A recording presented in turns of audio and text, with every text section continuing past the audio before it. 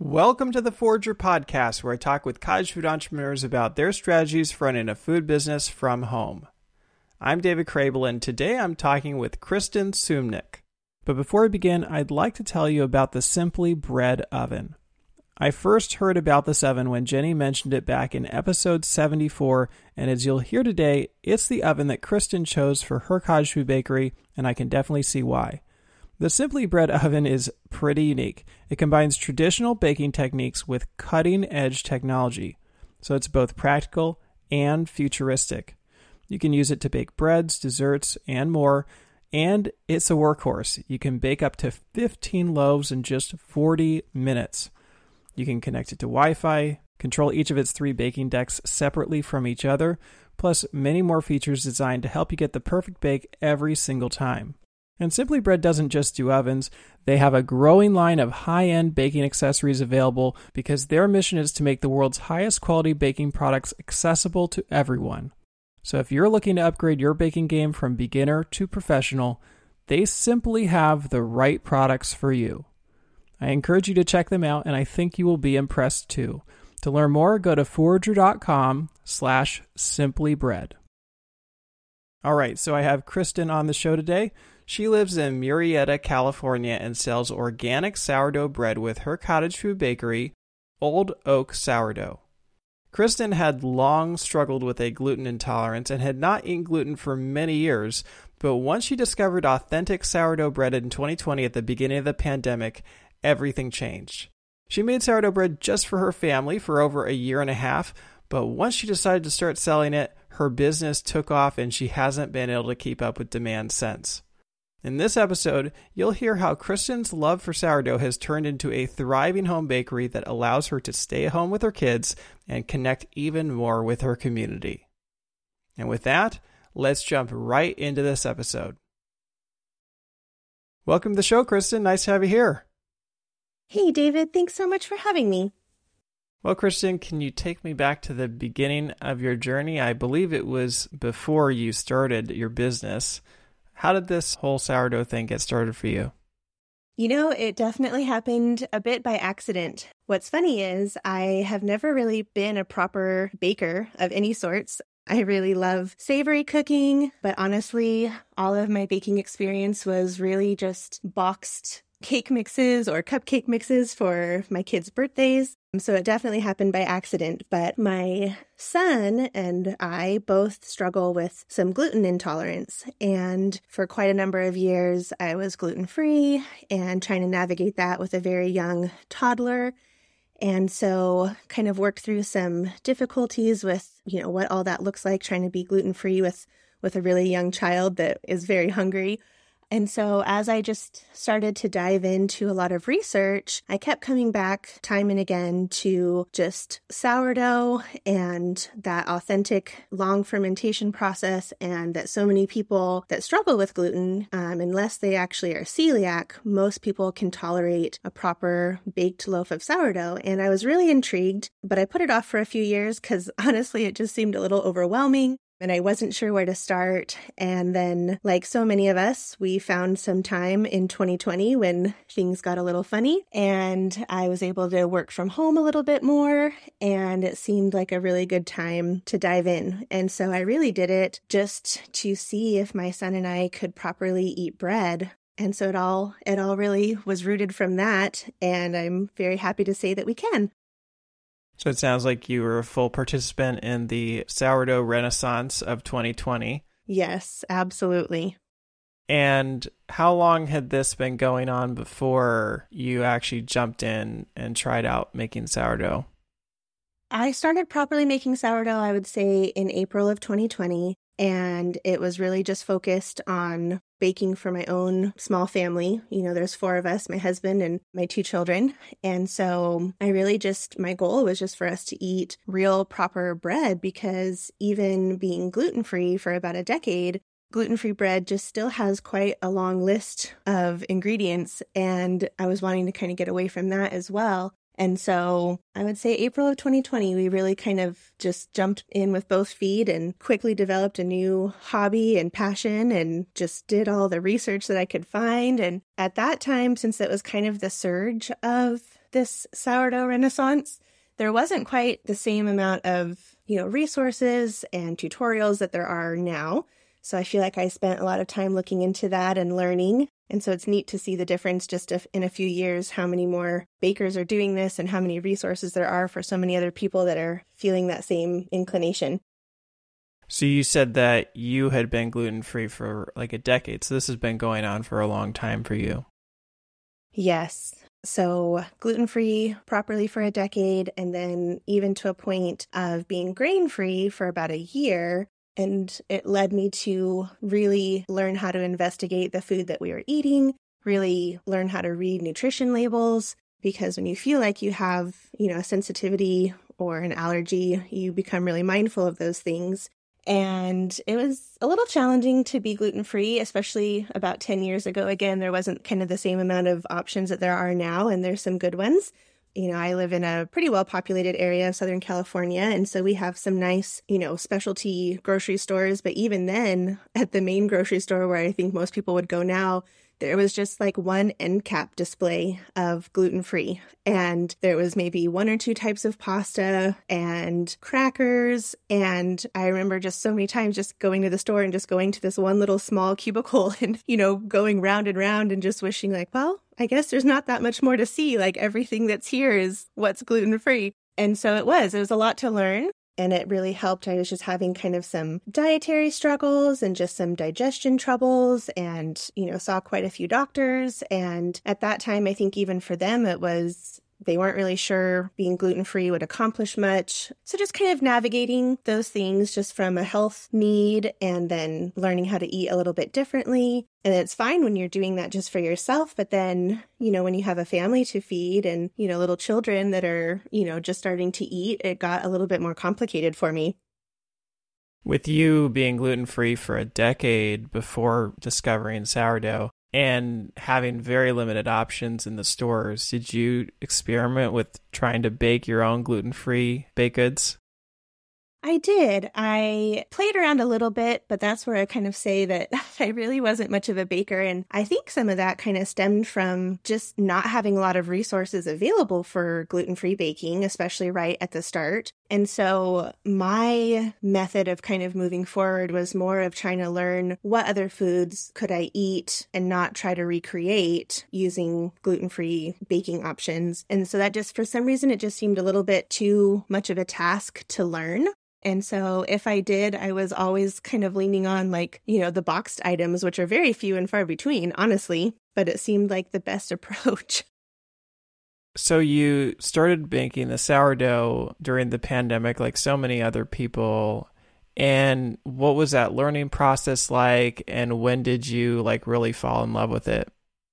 My first loaf that I made seemed very stressful and a lot to learn. Again, just not coming from any kind of really baking experience. But I remember making my first loaf. It was a whole wheat loaf and it was extremely dense and didn't get much of a rise to it. But I remember just being so proud that I mixed something by hand and put it together and followed some steps. And mostly we got a very nice loaf. And especially my son, he was, I guess he was 5 at the time. He was just thrilled. He's kind of my original fan. Everything I make, he loves, and everything I bake, he is just my biggest fan. And so it really kind of started with that. And I think it's just really satisfying to learn something new and put the steps in and then actually have it yield a good result, So it was pretty fun. So it sounds like, as you've imagined throughout your life, potential careers, baker was definitely not on that list. Oh, definitely not. Definitely not. I've done some different things in my course of my working life, but it's not ever had anything to do with food. I grew up riding horses, and that was a huge focus for a long time. And I did that semi-professionally for training and breaking horses, and then moved into being a veterinary technician, which was what I actually thought I was going to be for my career, was a veterinarian. And so I got to enjoy working in that field for about 10 years. And then once I had my son and saw just what it was like to have a new baby and want to spend all my time with him. It was definitely kind of a pivotal change for my career. And so I went more into administration work, and I actually worked for my home church, which was just a wonderful family environment and kind of got me a lot more family time. And so I did that for almost 10 years. And then here we are. The last couple of years, I've been baking. And so it was definitely not on the radar. So you were learning sourdough. I'm sure there was a lot of experimentation. How long did it take between the start of the pandemic, when you started making sourdough, to when you actually started to sell some of your bread? Yeah, I would say that really for most of 2020, I just kind of learned, this new skill, spent a lot of time researching and just learning baking for my family. And then in 2021, as I was baking a lot more, of course, I happened to have quite a few friends that also struggled with some dietary challenges, and many of them were gluten-free. And so they started asking me so many questions of, I don't understand how you're eating bread, and tell me about this, because I think they all found themselves in a similar boat that I was in of, we're doing what we think we need to do in the name of health and for our body, but just when you can't have bread, it sounds silly, but like when you can't have bread, it makes it really hard to go to restaurants and family events. And like the list kind of gets to be long because people don't fully understand what it means to be gluten-free. And so you kind of have these restrictions. And so I had so many friends that were just so excited to hear that I was eating bread and what did that look like? And could I try making it for them and see how they tolerated it? And so that was really kind of where I realized that I think it was something special to offer to somebody else. It was special enough for me just to be baking for my family, but now I'm hearing these needs from other people. And so I would say kind of during 2021, it just became kind of baking for family and friends. And then at the very end of 2021, I remember we kind of had like a special event going on, and a few people had asked like, well, if you're coming to this event, like, do you think that you could maybe bake me a loaf and bring it with you? And so to me, that's kind of where it really resonated and stood out of like, okay, I'm being asked to bake something and like bring it and contribute, and there's a need. And so that was actually just 2 years ago properly. So were you actually selling your bread at that event? No, it was a vendor event where people were attending, but I wasn't set up for a vendor, but just happened to have quite a few close friends going to the same event as well. And I don't know why it kind of turned into that opportunity of like, hey, if you're coming this morning, could you bring a loaf of bread with you? But it kind of did. So it was more of just, we're all here together and I happen to bring bread and we're all going to have a fun time. So when did you really start to think, oh, I could turn this potentially into a business? Yeah, it was right around that time. And so kind of when January came about, I think just the feeling of it's a new year and what is this opportunity? I wasn't really looking to turn it into a business, but there was definitely some interest and I was enjoying it so much. And so I remember just thinking to myself, like, maybe if I could bake 12 loaves a month, just a couple every weekend, like that would be so exciting to do. And so I thought, so that was my goal. Like, okay, let's make that my goal. We'll sell 12 loaves a month and it'll just be something fun and extra because I was still working full time. So again, I wasn't really looking to make this new business, but I was enjoying it so much that it just kind of sparked an interest. And so I thought, well, let's just give it a try. Looking back on it, I mean, it sounds like you were experimenting and making sourdough for your family for over a year and a half before you really looked into turning it into a business. So looking back, do you feel like you wish you had started the business sooner, started sharing it with others and selling it sooner? It's always hard to know. I feel like new seasons come about and new opportunities, and sometimes you don't know that something's going to turn into anything or not. And so I love it so much. I definitely feel like I would have loved to kind of embrace it and step into it sooner. But at the same time, since I didn't really sit down with this business model plan of like, okay, I'm going to launch a bakery and what does this look like? I didn't really have any of that forethought, or it just didn't really occur to me that it would grow. And again, I wasn't really necessarily looking for it too, because I was enjoying my work and happy to be in the role that I was at. And so it really just kind of just came about so naturally and easily. But that made it also really special then to really start pursuing and see that there was a need for it in our community. So you started with the goal of 12 loaves a month. And how did it go? How were the early days? Was it very organic? Did you hit that goal quickly? I did, and I've always been so grateful. The first month, I sold 12 loaves, and there's, an area that I've kind of experienced with my baking is I so appreciate all the support, and I love being able to provide something of value to everyone and contributing something to their family table that they're eating and enjoying. And so as much of a blessing as it is, it's also been a challenge because literally from kind of the first month in, I have really never been able to fulfill all the requests that there are for baking. And so from a business standpoint, it's been very encouraging and wonderful to always be maxed out and continue having requests. But also my type of personality, it is really hard to feel like I can't meet all the needs that there are. And so it's kind of a double-edged sword.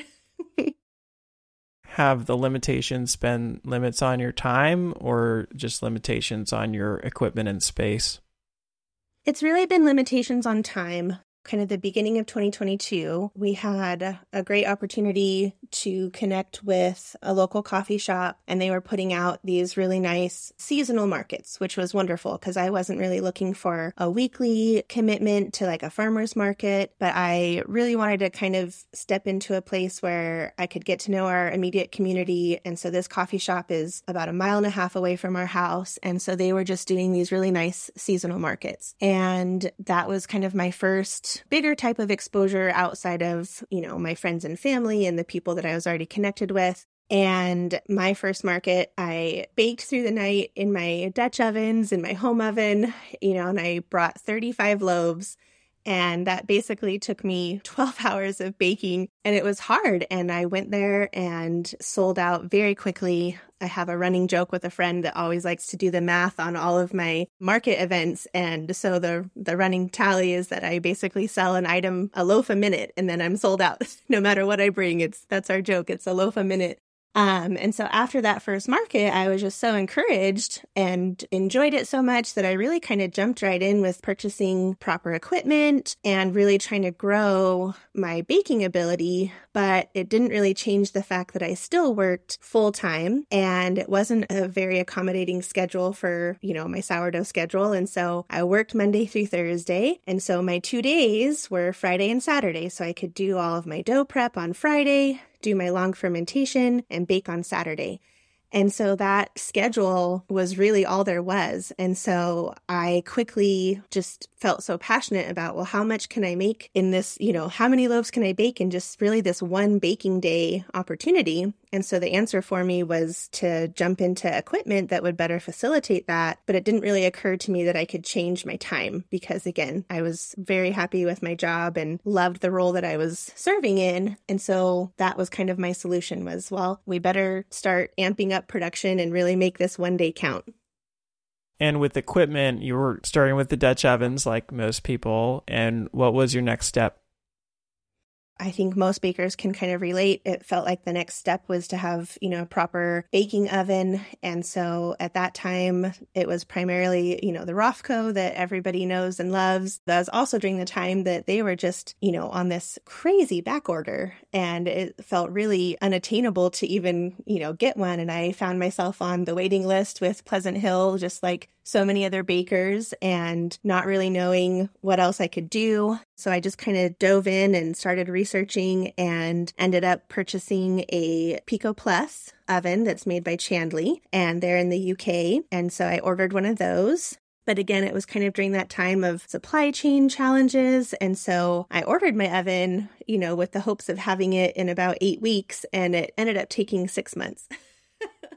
And so I just kind of felt like I just had this carrot dangling in front of my face of like, okay, well, I ordered my oven and I really, was anticipating baking a lot more. And then I just kind of had to keep playing the Dutch oven shuffle in my kitchen until it actually arrived. And so it was a little bit of a challenging 6 months because I I'm a planner by nature, and so I took a few steps to kind of plan on increased production and committed to a few things that then I still needed to fulfill, but I still didn't really have the equipment to do it for me. So it was definitely a little bit of a tiring 6 months of shuffling those Dutch ovens around and around. But I think so many of us bakers can relate to that because we find that passion in our home kitchen, and that's often the avenue for many of us for quite a while, you know?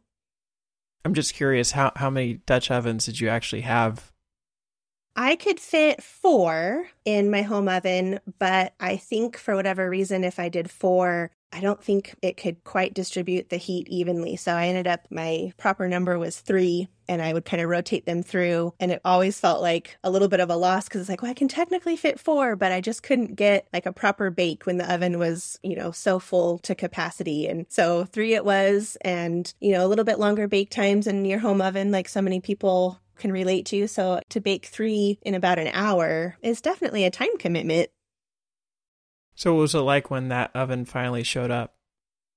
It definitely was a huge help. It arrived Labor Day weekend, and so I was so excited to have like the long weekend to start baking and practicing. And so got it all set up. But in that time of, like I said, kind of the 6 months of waiting, business just kind of kept moving forward. And so already, I was so thrilled at the thought of moving from 3 to 6 loaves at a time, which is what the Pico Plus can accommodate. At that time, that felt huge. And then by the time it arrived, I'd kind of outgrown that capacity already. And so it was kind of a hard decision of, do I order another Pico Plus? And what does that look like truly for, shipping time, and what will that be? And so kind of in the meantime, it had worked out really well with me being here in Southern California. There was a new opportunity with a US made bread oven, which is Simply Bread. And they just happened to be about an hour north of me. And I had been in communication with them, but it had seemed like such a big step to get an oven that could bake 12 to 15 loaves at a time. Again, I was just a little hesitant because I had never really purposed to start this as a business. I was enjoying it, and I was feeling super passionate about it and trying to find a way to kind of keep up, but I still wasn't like at the point of embracing it as like this could really be like a full-time business. And so I was a little hesitant, but I just knew I needed to make this leap again, because I was trying to capitalize on how many loaves can I bake for different families, this 48-hour time frame that I have available. And so I kind of just decided, well, I better just make a big step, because I took kind of a halfway step with my Pico Plus and still didn't quite have the abilities that I needed. And so I took a big step and purchased a Simply Bread oven, drove up there, loaded it up, and brought it home. And so that was within just about 5 weeks of me getting my first oven. And so I kind of just plunged in and had 2. So did you keep the Pico Plus? I did. I considered selling it and kind of played around with that idea, but I just got some really great wisdom from my grandparents. They just said, why don't you hang on to it and just give it 6 months, hang on to it. And if you don't need it, then maybe look at options. But they said, if you're as busy as you feel like you'll be, you might really appreciate having 2 ovens. And I appreciated their wisdom, because I felt like I needed to sell it to be able to step into a bigger investment. But it's been really helpful to have 2 ovens. And so I'm grateful that they gave me some good advice. So you invested in the Simply Bread oven, and I know you took it a step further that you now work for them. I do. Yeah, it's just always interesting when new opportunities kind of come your way and different seasons of life. And so again, I worked for my home church and was really, really loving that, and had been there for, just about 9 years. And so I really wasn't looking for anything different. And I have a strong faith, and I believe that the Lord kind of brings new seasons and new things when it's the right timing. And so earlier this year in April, I was just feeling a little bit torn of really wanting to continue baking, really wanting to embrace what that might look like as a proper functioning business that I was able to really throw in all my time and energy and passion, but not really sure how to leave something else that I really loved. And since I was local to where Simply Bread is based and where they manufacture here in Southern California, and I developed a bit of a relationship with them, being a customer and owning an oven, it just worked out really well that they invited me to join their staff team, and they really wanted to be able to offer the opportunity for bakers to connect with another baker. And so it just seemed like the right step forward to dive into this newfound passion and where I was spending a lot of time and energy. And so it was a hard change personally, to move from one job that you really love and feel called to do and to move into something else that you also feel really passionate about. So personally, it felt like a very big life transition, and it definitely came with a lot of stress and definitely some tears of just kind of feeling conflicted on just something new. But ultimately, it seemed like the right thing to do. And I do believe that it's good to be stretched and try new things and be challenged. And so just felt like a really great opportunity. And so I have been officially on their staff team since April, and it's been a really unique opportunity. I feel like my driving passion of sourdough, while I love sourdough and I love baking and I love what that actually looks like, I love connecting with the people that I'm providing my sourdough for. I love people, and it's kind of the same part that resonates with working with Simply Bread. I love connecting with other bakers and trying to be that source of encouragement for them, because we're all kind of finding this new passion and seeing that we can maybe turn in a baking business into a proper business that helps support our families. And so it's just been a really neat way to connect with other bakers and hear their stories, hopefully offer some wisdom and help to them, but also just kind of develops our own little baking community. And it's a really great community. Yeah, and doing a little bit of research on your business, I definitely saw that theme of a lot of collaboration, a lot of connection. So what are some of the other ways that you integrate community into your business? Oh, well, I appreciate you noticing that, because it really is kind of what I would consider the cornerstone to my business is, I think, some things you just don't know until you're exposed to them. And so I have learned and discovered so much value of getting back to just this local support, of supporting local businesses, being involved in the local community and what that looks like. And it's something I've had to learn. I was used to just kind of going to the grocery store for my food. And it actually was my own lesson of, I'm selling my sourdough and people are willing to drive past the store and come all the way to my home and pick it up from me directly. And that's a very special thing. And so I started to just try to turn that around for my own self. And what does that look like for how I like to support other people? And so it's been really kind of a journey of just, how do I support local? How do I find other families that are pouring their heart and soul into what they do? And how can we kind of rally and be a community together? And so it's definitely been a learning curve, but I've loved it. And I have found that there's so much value in the local community. And so many families are working hard in their area that they love and that they're skilled and gifted at. And so it's kind of just brought like-minded connections. Like I said, I have a wonderful relationship with our local coffee shop. They're called Montague Brothers, and they are very community-oriented. And I have really learned and gleaned from them on what that looks like. And so to be able to, work with them, like I said, it kind of started with their seasonal markets. And then just this year, actually, they were willing to join with me to be, like my first proper retail partnership that I can sell my sourdough through them. And so it's just been all these little stepping stones. And so through that, I feel like you just get exposed to this whole other community of people that are trying to do the same. And so, I'm trying to buy local coffee and local ingredients for my bread. And that in turn has just helped me connect and meet people that are in this similar vein. I have a local family that they're beekeepers and I buy my honey from them. And, so it all just kind of, once you get going, you just kind of start meeting people that are trying to do the same accomplishment in their particular way. And so I just worked really hard on trying to foster those relationships and get to know those families behind them and then work together. I've got several businesses that we've collaborated for holiday gift boxes to kind of put our items all together. So things like that. It just gets to be really fun. Well, speaking of ingredients, not only do you source locally, but your ingredients themselves are pretty unique. So can you describe a little bit about what makes your bread and your sourdough unique? Thank you. Yeah, like I said earlier, I spent the last few years just trying to learn about whole, proper foods and getting back to just really what that looks like. And it all just kind of, to me, goes hand in hand with learning how to shop local and get local produce and just getting back to the basis of everything is real ingredients. And so for me, that is how I cook and bake for my family. And so I just don't feel like I can offer anything different to the families that I'm baking for. And so that's kind of become my business model as well.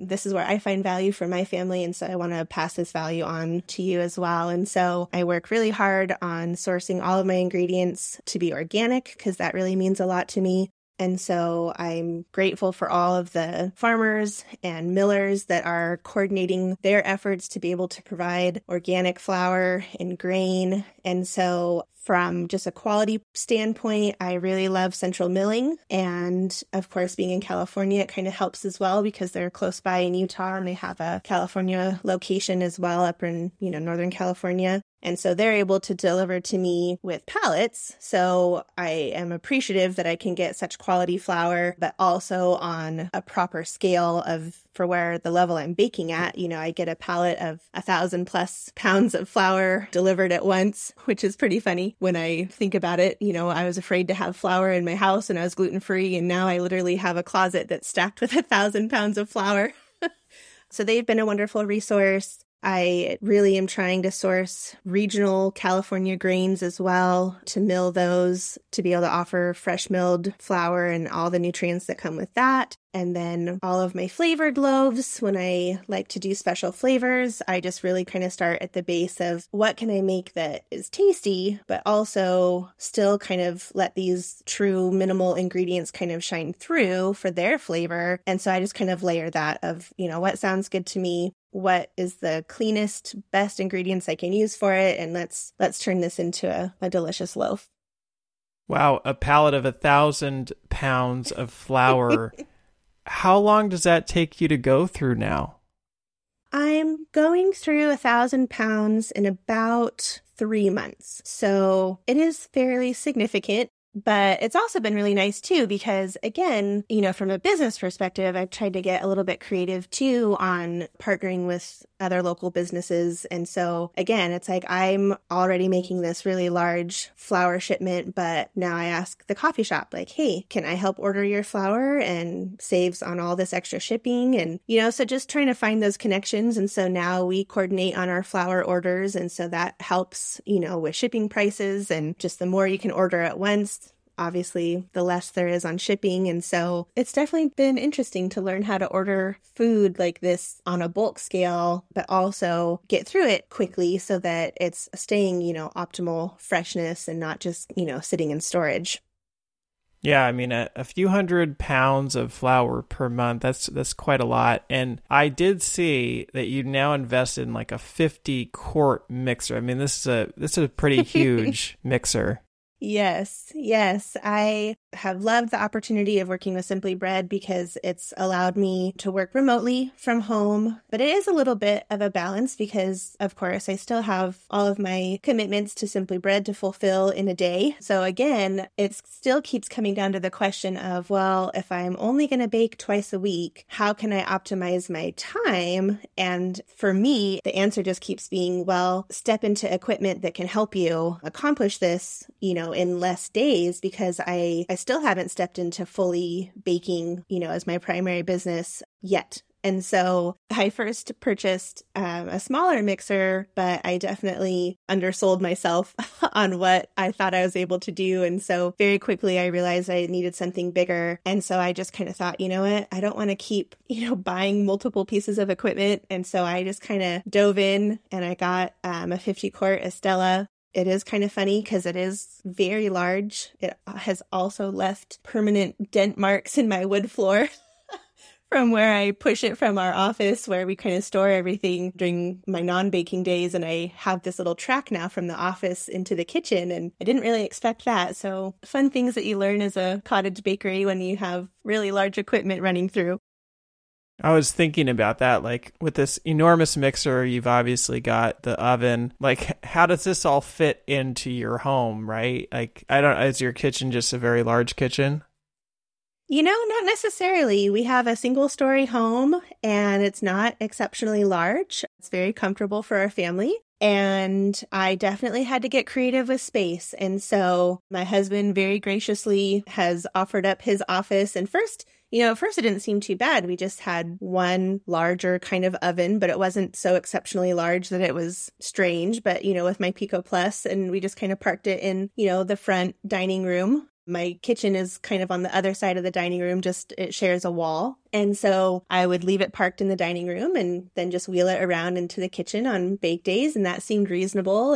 But then again, it came a second oven, and then of course a fridge, and now the mixer, and of course all my actual bannetons and just functional packaging. And so our front room truly has turned into bakery storage.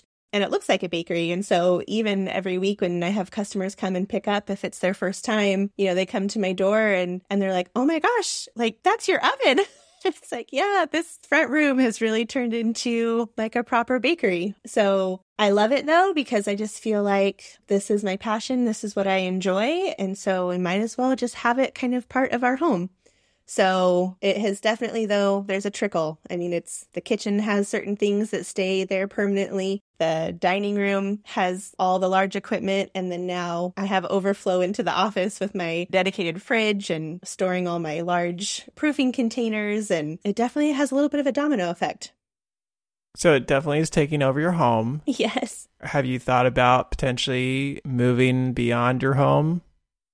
I have, and there's definitely some exciting considerations for that, but also one of the things that I love about baking is the ability to do it from home. I think it brings a little bit of a different connection for people, and I notice that kind of time and again when I get to, there was a certain time where I knew all of my customers just already from our overlapping circles of life, and then I could kind of tell when I started getting, this influx of, I started getting orders of like, oh wow, I don't know them yet, but I'm excited to get to know them. And when they come and pick up at my home, I think it just kind of fosters a different connection. Just kind of like when you have a meal with somebody at their home, I think it kind of instantly bonds you in a different way. And I see that carry over with baking for people and having them pick up, because I think it kind of gives them a little, snapshot into my life. I mean, they're coming to my house and standing in my doorway, and usually my kids are running by. And so I think there's just something really special about being a cottage food baker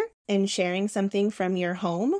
But also, I definitely see that there's constraints to your personal home. This year has been interesting for me because I've always had this huge desire to be home. And really, ever since my children were born, I've always worked outside the home. And so I've always had this huge desire to work from home and be home more. And this year that has happened, but it's been a very interesting transition because it is interesting working from home, running a baking business from your home, and then trying to be home like you would normally. It can't help but just kind of become part of everything that we do. I mean, even my kids will joke, oh, mama can't go do that because she has to feed her sourdough starter. So it is hard to have certain things just woven into your daily life, but I also think that's where some of the beauty is. So we haven't really talked yet about what you sell. Obviously, you sell sourdough, but what does your menu look like? Yeah, so my focus is definitely 100% long fermented sourdough. And again, that just comes from with me learning what my body best tolerated was having this long fermented proper sourdough made with organic ingredients. And so I want to be able to offer that for all of my customers, especially for anyone that's having any kind of dietary sensitivity. I want to offer, if they can eat my classic sourdough loaf, then I want to make sure that if they order another item, that they're going to have the same type of experience, ideally. So that's kind of my goal. So I started really with my main classic sourdough loaf, and then I have just tried to take that as my foundation and then move forward into introducing other flavors. And for a long time, I only did proper sourdough loaves, but this year I've incorporated sourdough cookies, like a sourdough sweet cake. And so having something to offer on a little bit of the sweeter side, but it all has to work in line with, a 24-hour fermentation and making sure that I can source all these ingredients just the most thoughtfully way that I can. And so it's been interesting. And then I have a lot of ideas for my menu. I feel like this has kind of become my avenue of creativity that I didn't really know that I had, with menu ideas and different bakes. But again, just kind of trying to balance that with not quite having enough time in the day to bring all those things into fruition. So I try to offer different loaf flavors every week. I open up a specific menu for every week, and that's how my customers are able to order. And so I try to highlight those different flavors and kind of cycle them through so that everyone is getting what they're most looking forward to, and just trying to balance that with kind of some fun sweets. And so I'm hoping that as I may start to have more time, I definitely have a lot of excitement for other things. I feel like I have a mile long of all the ideas that I'd love to bake for, but I just don't quite have the ability to execute it right now. So what led you to change up the menu on a week-to-week basis? Was it, to try to add scarcity or sell more each week, or was it just to kind of mix it up and make it a little bit more fun for you? I think a little bit of a few of those thoughts. I started to learn, because again, I feel like I've had to learn something every month of my baking journey. I feel like every month presents something new. And since I really I've never really sat down with this plan to roll out this bakery. It's just every month it's like, well, I have all these requests. I have all these orders. I'm trying to learn. I'm learning as I'm going. And a year ago, I definitely felt like I finally kind of had a realization of, okay, I need to learn how to streamline for my own self so that I didn't want baking to become stressful. I wanted to enjoy it because that's why I'm doing it. I have all this wonderful love and passion for it. But I was noticing that, as I would develop my menu, I would add a new flavor. And it used to just be that customers could just put in a request for whatever loaf of their choice. But then that started to look like I would make 5 or 6 classic loaves, and then I would have a couple dark chocolate loaves and jalapeno cheddar. And it got to be where it was really hard to plan and streamline. And so I kind of realized I need to adjust what this looks like for baking on scale, and I need to know what I'm planning for and not be running for ingredients for 5 or 6 different things. And so at the beginning of January of last year, I really just dove into how do I streamline a menu? How do I still get everyone what they're hoping for, but how do I maintain some organization over it?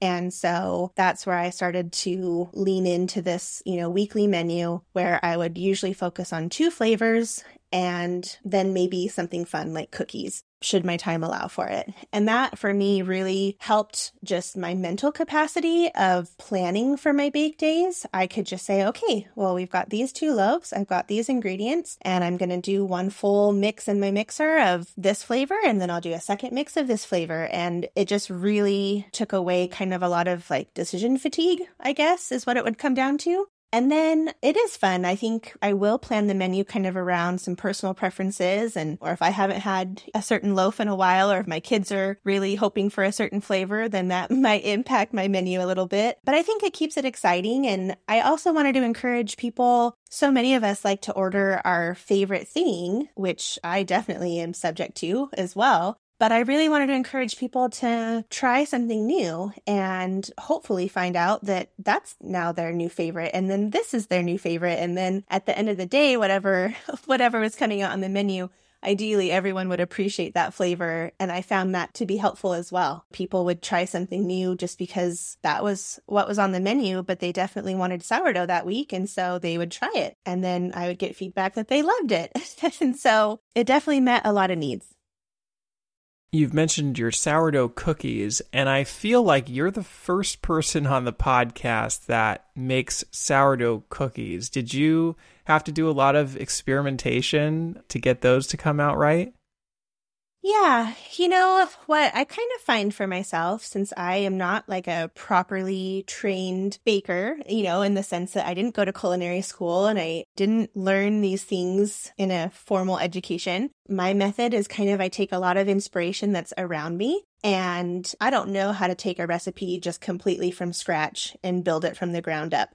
But what I'm really good at is starting with something as a baseline and understanding how that recipe works and then starting to kind of tailor it. And I feel like before I was baking, that's kind of how I would cook. Like I would always start with, a proper recipe from somebody that understands recipe development and can put forward a really strong recipe. But then I feel like my own personal preferences and personal creativity kind of then can piece it apart and rebuild it a little bit. So I was really interested, actually, Annie Clapper, she also owns a Simply Bread oven, and she's just a wonderful resource.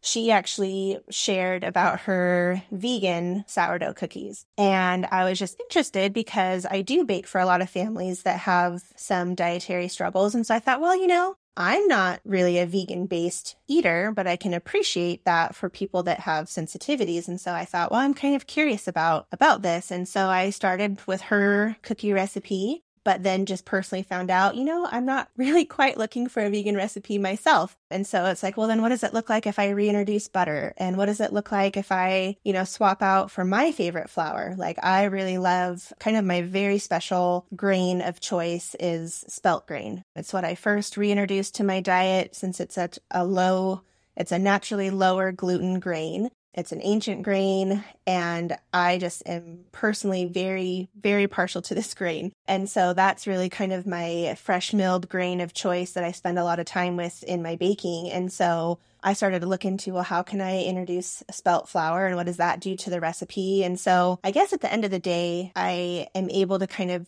deconstruct and kind of rebuild my recipe to achieve what I'm hoping to.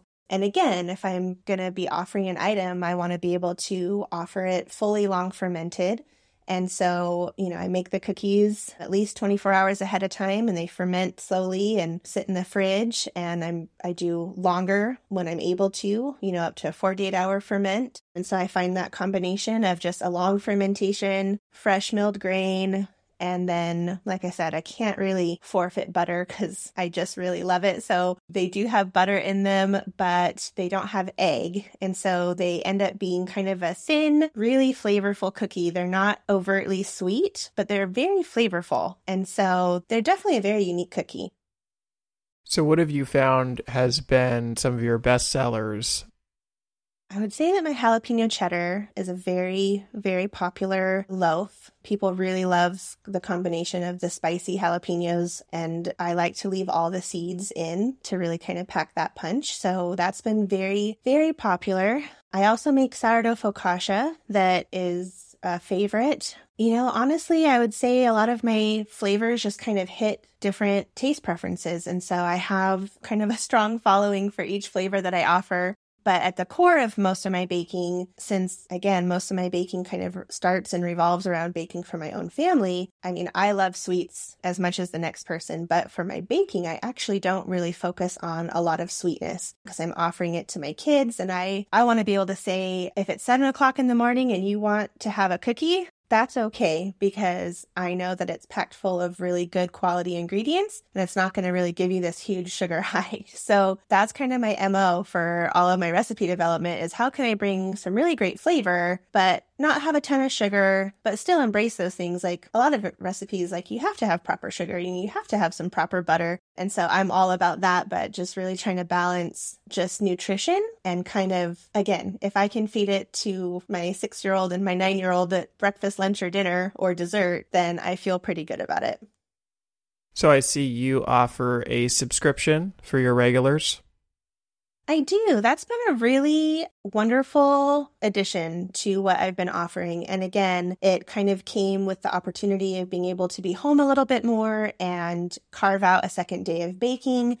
And so I really wanted to accomplish a couple of things with that. My menu does sell out very quickly every week, and I'm so grateful for it. But again, I feel so terrible for the people that weren't able to get in their order. And so at the beginning of summer, I thought, I see a lot of bakers offer a subscription, so there must be something to it. And I thought this might be a really great way to kind of introduce another bake day, because at that point I was still only prepping and baking Friday and Saturday. That's just kind of my ingrained rhythm. And so I thought, well, let's see if we can carve out another bake day. What does that look like?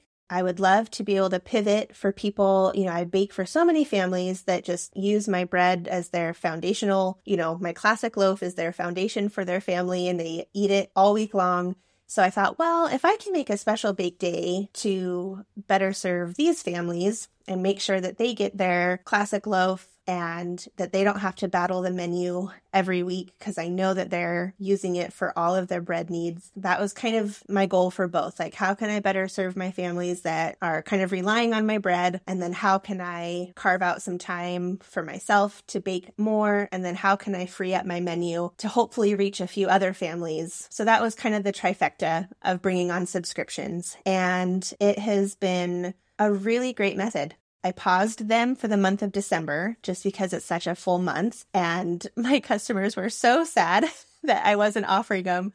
I'm glad to know that it's something that has struck value for them as well. But I would encourage anybody that's baking and that has regular customers. I think it's a really helpful model. And it also just kind of brings, again, like another layer of relationship. So every main bake day, I get quite a mixture of current and recurring customers. I get new customers that I've never met before. And I don't get to say hi to everybody. I love to and I try to, but everyone's schedules are different when they come and pick up. And so I don't necessarily get to see everybody every week. But I feel like offering subscriptions, it has grown. My first month, I specifically, I guess 12 is my favorite number. I started off with only wanting to make 12 a month. And so I don't know why 12 is like my favorite. But when I first introduced my subscriptions, I thought, well, I would love to just make 12. So it can be a light bake day. I can just kind of dip my toe in, see what it's like. And it has grown pretty significantly since June. And so I love seeing that it meets a need. But I love seeing those families consistently every single week. I don't know, it just kind of fosters a different connection. And so that's just as important to me on the flip side of the actual baking. So I definitely recommend it.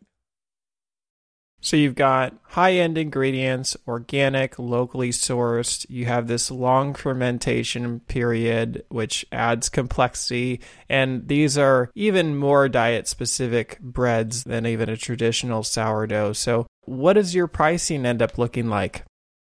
It's been definitely something to learn how to establish proper pricing. And it's definitely an area that I've needed a lot of encouragement because I think it can be hard. I think on one hand, since I started off knowing like all of my customers at first were already connected to me. They were friends of friends. They were fellow people at church. Like I felt so conflicted on how do I charge you for something that I love making and I love you. But if this is going to be a business, like how do I balance that? And I was actually really grateful for a few specific people that just flat out said, you need to raise your prices. Like, we appreciate you. You are working hard, and this does not reflect, your price does not reflect the quality that you're putting out.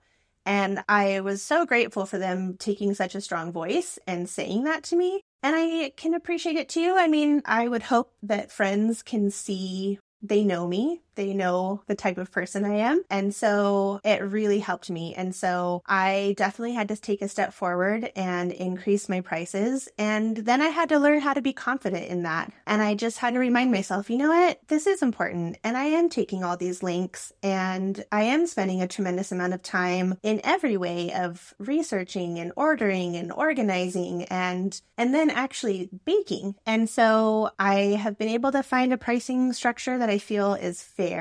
And so most of my loaves run anywhere from $14 to $16.50. And it really just is driven by the type of ingredients that are in them. And for example, we've just come through the fall holidays and pumpkin is, of course, always a fun flavor to incorporate. But the last couple of years, for anybody that's baking with, organic canned pumpkin, it can be a little bit hard to find and it can be a little bit pricey. And so just kind of learning how to incorporate that properly into my pricing, I think is important. And for any baker, that's having to do that. So all of my loaves are just under 2 pounds. So they're a very robust and large loaf. And so I feel like you're getting a wonderful quality and size and then the support for the baker doing all the work. So that's kind of how I've navigated my pricing structure. You also live in Southern California where prices are higher in general, but you're now about $15 per loaf. What did you start out at? I started out, and it was short-lived. I started out being closer to $10, like $10 to $12. And that's really where I had friends just be very kind and just kind of speak truth to me that, no, we think what you're doing is more. And so I took a lot of value from that. And hopefully we're all surrounded by people that love us and that can kind of help be a voice for us if you're starting your own business in whatever capacity. Because at the end of the day, this still might not be my primary job, but it is a significant amount of work and effort. And I think for anyone that has their own personal business, it can be fairly all-consuming. I mean, I often apologize to my husband. I'm like, I'm sorry that we've talked about sourdough for 3 years straight. Like, it is all-consuming when you're kind of putting your heart and soul into something. And so I think you need to be able to represent yourself fairly with what that pricing looks like. And of course, there's the benefit of baking from your home where you don't necessarily have some of the same type of overhead.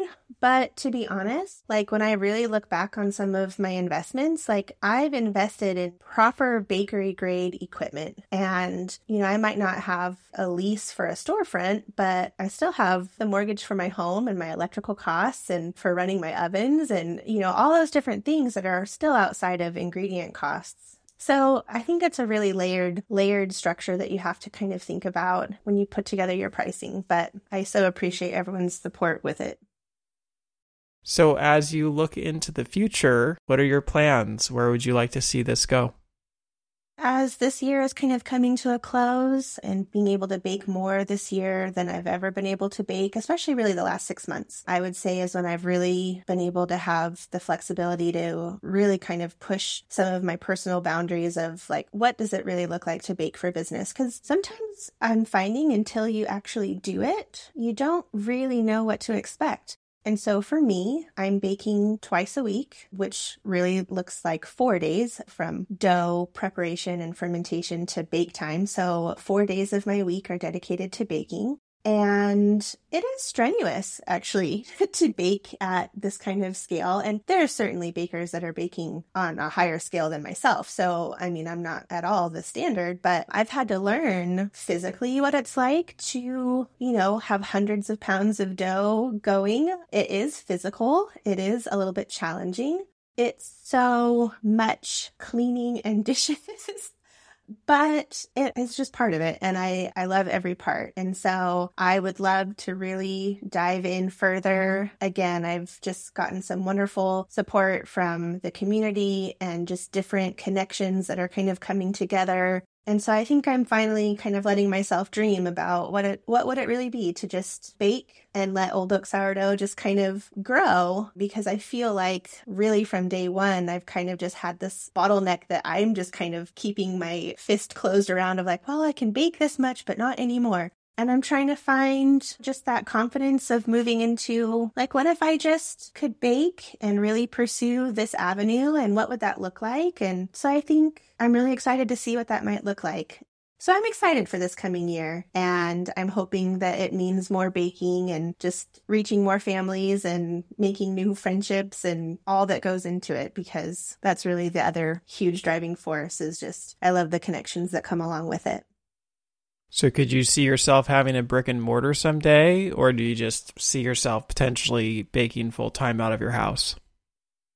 Right now, I'm set up to do a pretty significant volume through my home. I think if I really admire all of these bakers that move from a cottage food operation into a brick and mortar, and I'm so grateful for them, for those that are kind of sharing what that looks like. And to be perfectly honest, when we drive through our little section of kind of our historic downtown area of my town in Murrieta, I look at the little shops that are there, and I see for lease signs, and I think about it. I think, wow, that would be really exciting. But then I also realize, well, that would take me right back out of the home. And my children are still pretty young, 9 and 6. And I really want to be home and just enjoy our family time. So I definitely see ideas and I get inspired and I think about what that might look like. And I have a lot of encouragement from customers and friends like, oh, I think you should open a storefront. So we'll see. I've learned not to say no because I never would have seen myself baking in the first place. So I really think anything really can happen. So we'll just see. We'll see what the season and new opportunities bring. Well, Kristyn, thanks so much for coming on and sharing your story. Now, if people would like to learn more about you, where can they find you or how can they reach out? Yeah, I love to connect with other people. I am on Instagram as Old Oak Sourdough, and so that's probably the best place to find me. Once you find me there, then you can kind of get connected in other ways, but I think social media makes it pretty nice to connect that way. I do have my website, Old Oak Sourdough. I've been really grateful that all of everything around my name has been able to be secured. So if you can remember Old Oak Sourdough, you can pretty much find me anywhere. Awesome. Well, thank you so much for coming on the show and sharing with us today. Thanks so much, David. I really appreciate it. That wraps up another episode of the Forager Podcast. For more information about this episode, go to forager.com/podcast/105. And if you're enjoying this podcast, please take a quick moment right now and leave me a review on Apple Podcasts. It doesn't have to be a long review, but it's truly the best way to support this show and will help others like you find this podcast. And finally, if you're thinking about selling your own homemade food, check out my free mini course where I walk you through the steps you need to take to get a cottage food business off the ground. To get the course, go to cottagefoodcourse.com. Thanks for listening, and I'll see you in the next episode.